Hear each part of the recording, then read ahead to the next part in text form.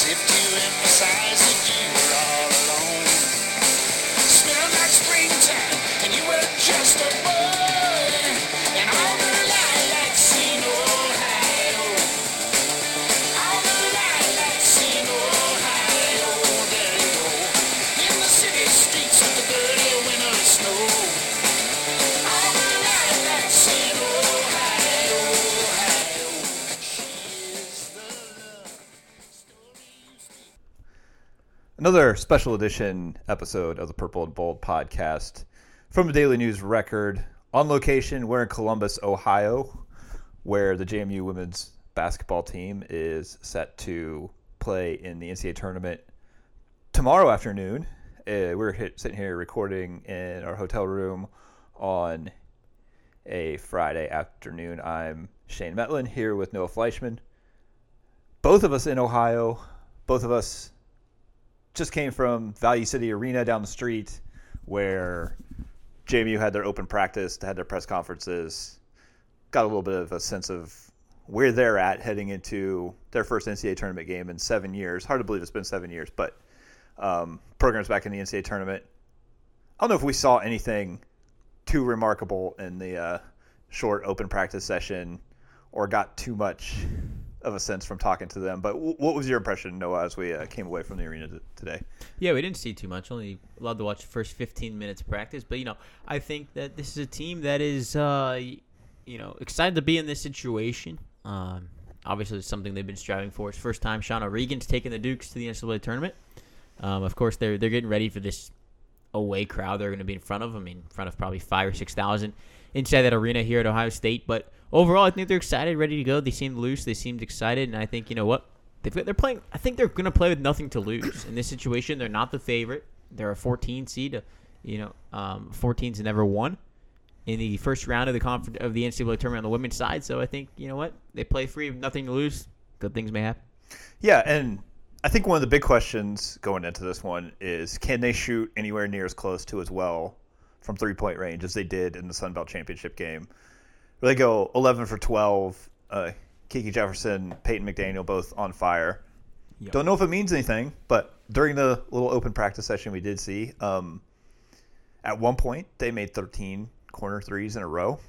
I don't know if that means that they're still on fire or not, but hey, if there's one thing we can take out of the open practice session, we did see that. Yeah, so you know what? Might bode well. If they hit 11 threes tomorrow, I will say JMU's got a very good shot at winning the game. Yeah, and it doesn't have to be 11 for 12. If they can go 8 for 16, I think they're in pretty good shape. 10 of 20 does. Yeah, they're in pretty good shape in that regard. But they're going to face a tough challenge. One thing Ohio State likes to do is pressure the ball, pressure in the backcourt. Yep. So it may be a case where they got to hit some transition threes. Something Peyton McDaniel likes to do. I think it's something that Caroline Germain, Kiki Jefferson are not afraid to take that shot. But I don't know if it necessarily plays into how JMU typically likes to play their offense, especially when they've been feeding the post the way they have for a lot of the season. Yeah, it doesn't really fit. But if the shot is going down and that's something they're confident in doing, I think they're going to do it.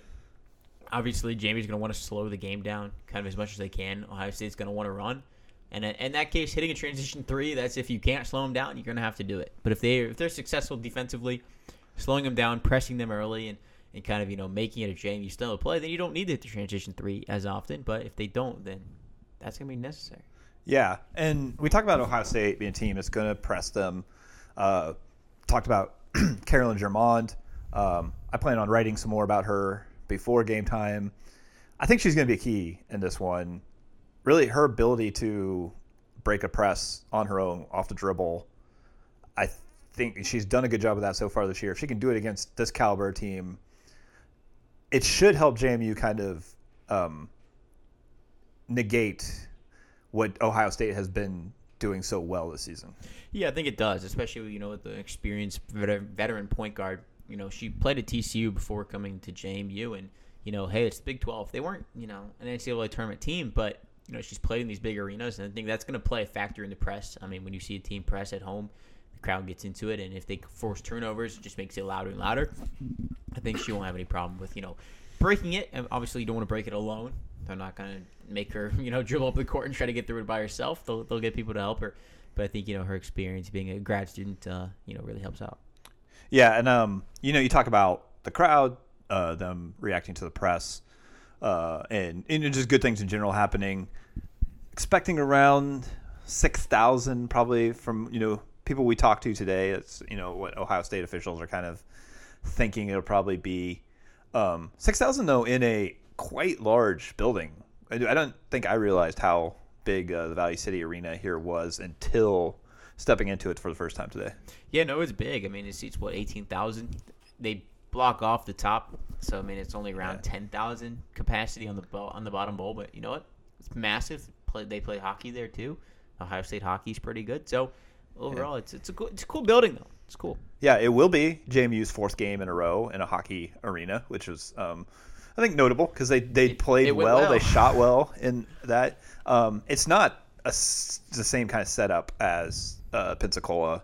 Yeah. Though they do, have the risers and things and the end zones that kind of, make it feel a little bit more like a basketball arena too. It is multi-purpose.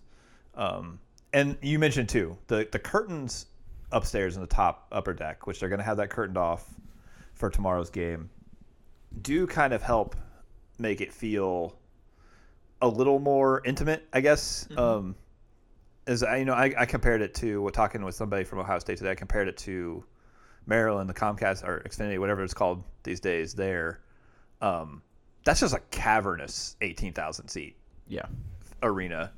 That when Jamie's played Maryland there, they get 5,000-6,000 people there, but it still feels pretty empty. I don't think it's going to feel empty necessarily with 6,000 people there tomorrow. No, I don't think it will. I think it'll be a cool environment. Obviously, it's going to be a very pro Ohio State, being the first game, being on their campus. But overall, I think, it's a cool venue, and I think it'll feel pretty full, especially when they block off the empty seats up top. So, you know what? That makes it – you can't really see them. At some point, if you're just playing on the court, it may not even appear that there's seats up there. So, I mean, it's kind of cool. Yeah, I think that is probably the main effect of the curtains up there is you kind of have to take a close look to realize that they could open that up and have some more space there. It's well designed in that regard to be big enough for the biggest men's basketball games here, but also, handle this kind of, women's basketball crowd, handle a hockey crowd. I'm guessing they don't draw 18,000 for college hockey. Probably not. So it's well designed in that regard. It's a building that built in 1998. I know they've done some renovations and things on it, but wouldn't have guessed that it was that old when you tried comparing it to the newness of the Atlantic Union Bank Center. Matches up quite well in that regard. It's just a very nice facility. Yeah, they've kept it up for sure. I mean, we saw the concourse a little bit today. We'll check it out more tomorrow. But you know what? I think they've done good renovations, and it looks cool on the concourse for sure. It looks kind of newer than the actual building is. Yeah.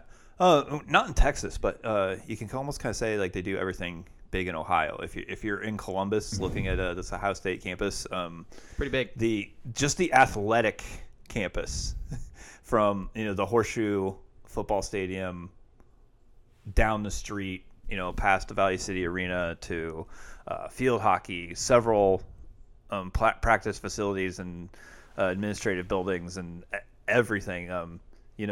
The athletic village part of the campus is as large as a lot of college campuses are on their own. It's a gigantic place. Oh, it is for sure. I mean, we didn't even see any academic buildings today. And, we were on a pretty big part of their campus. So yeah.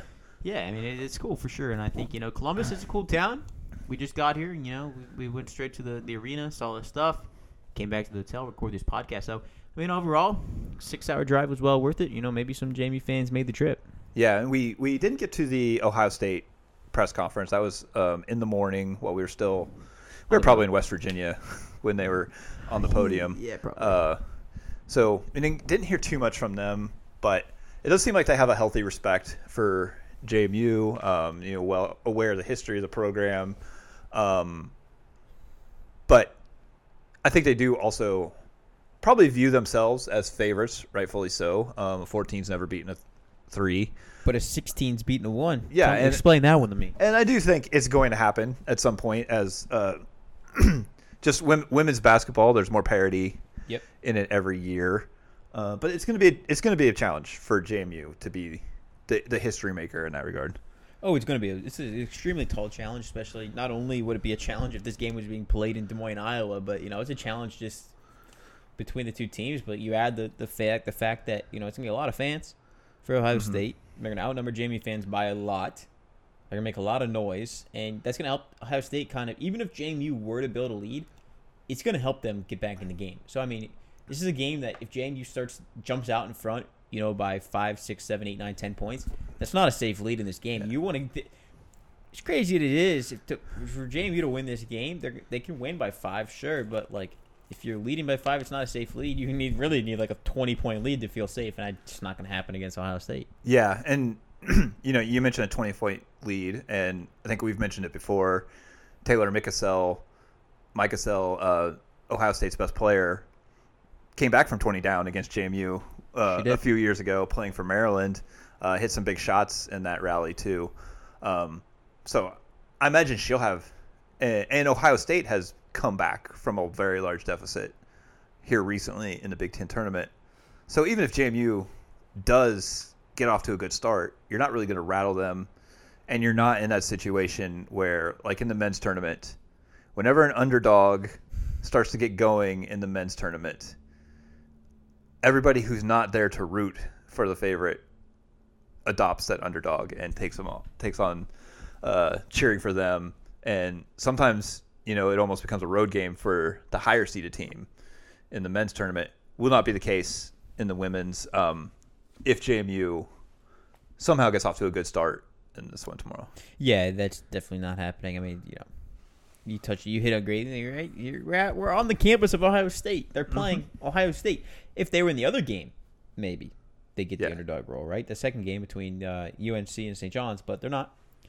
And so we'll see what happens. Obviously, they play first, so that's good for JMU. Shauna Regan touched on it last week, talking about how playing first lets them stay in their routine of getting on the court early and doing their stuff. Because if you're playing the second game, you got to wait for that game to end, and you immediately start warm-up. So I think he likes that case, and we'll see what happens. But you look across the way, UNC is a winnable game if JMU gets them. St. John's is a winnable game if JMU can get advanced, especially they're led by a JMU alum. Yeah, you started to hit on that. This is, they say they don't seed this tournament for storylines, and they probably didn't for this, but it ended up being a pretty interesting pod of teams here in Columbus. From the JMU perspective. Yeah. I mean, from the JMU perspective, for sure. But I mean, even if you're North Carolina, you're looking at teams you have some history with. JMU played North Carolina already this year. If JMU can win and advance, likely will play the Tar Heels for a second time after a very competitive game early on. But hey, if it's two double-digit underdogs trying to get out of Columbus on Monday, that would be a heck of a story, heck of a game when you consider, as you mentioned, a JMU alum, Joe Tardamella, coaching St. John's, one of Ohio State's all-time great players, Sam Prehalis-Holmes, is on the St. John's bench, and she was also an assistant at JMU last year. So just from the St. John's perspective, they bring a lot of storylines to this part of the tournament too. They do, and I think that's kind of cool. We'll see what happens if two double-digit seeds make it to Monday. We got to extend our trip. Yeah, a lot of storylines to write about on Sunday. That's for sure. Yeah, it will be worth the money if that can happen going into Monday. But both of those teams, JMU and St. John's, have a tall task in front of them, I'd say. Oh, they do. Both teams are playing really good. Teams are playing really well right now. I mean, UNC kind of struggled, but they're a really good team. And Ohio State made a really big run in the Big Ten tournament last week, and fell to Iowa in the championship game, but they knocked off Indiana after trailing by 20 something points. So yeah, Ohio State's hitting on cylinders. It's gonna be a tall task for JMU, but every game they've played this year that's been a big game, they've rose to the occasion. So sometimes they play down to people's level, but also they play up to people's level, and I think they're capable of playing up to Ohio State's level tomorrow. Yeah, and this is a special edition mini episode of the Purple and Bold podcast. So about time to wrap this one up. We will record another version tomorrow post game, probably from the Value City Arena, talk about whether the Dukes are suddenly Cinderellas or if they're heading home to call it a season. We'll find out tomorrow here in Columbus. But in the meantime, you've been listening to the Purple and Bold podcast from the Daily News Record. I'm Shane Metlin with Noah Fleischman in Columbus, Ohio. Appreciate you tuning in.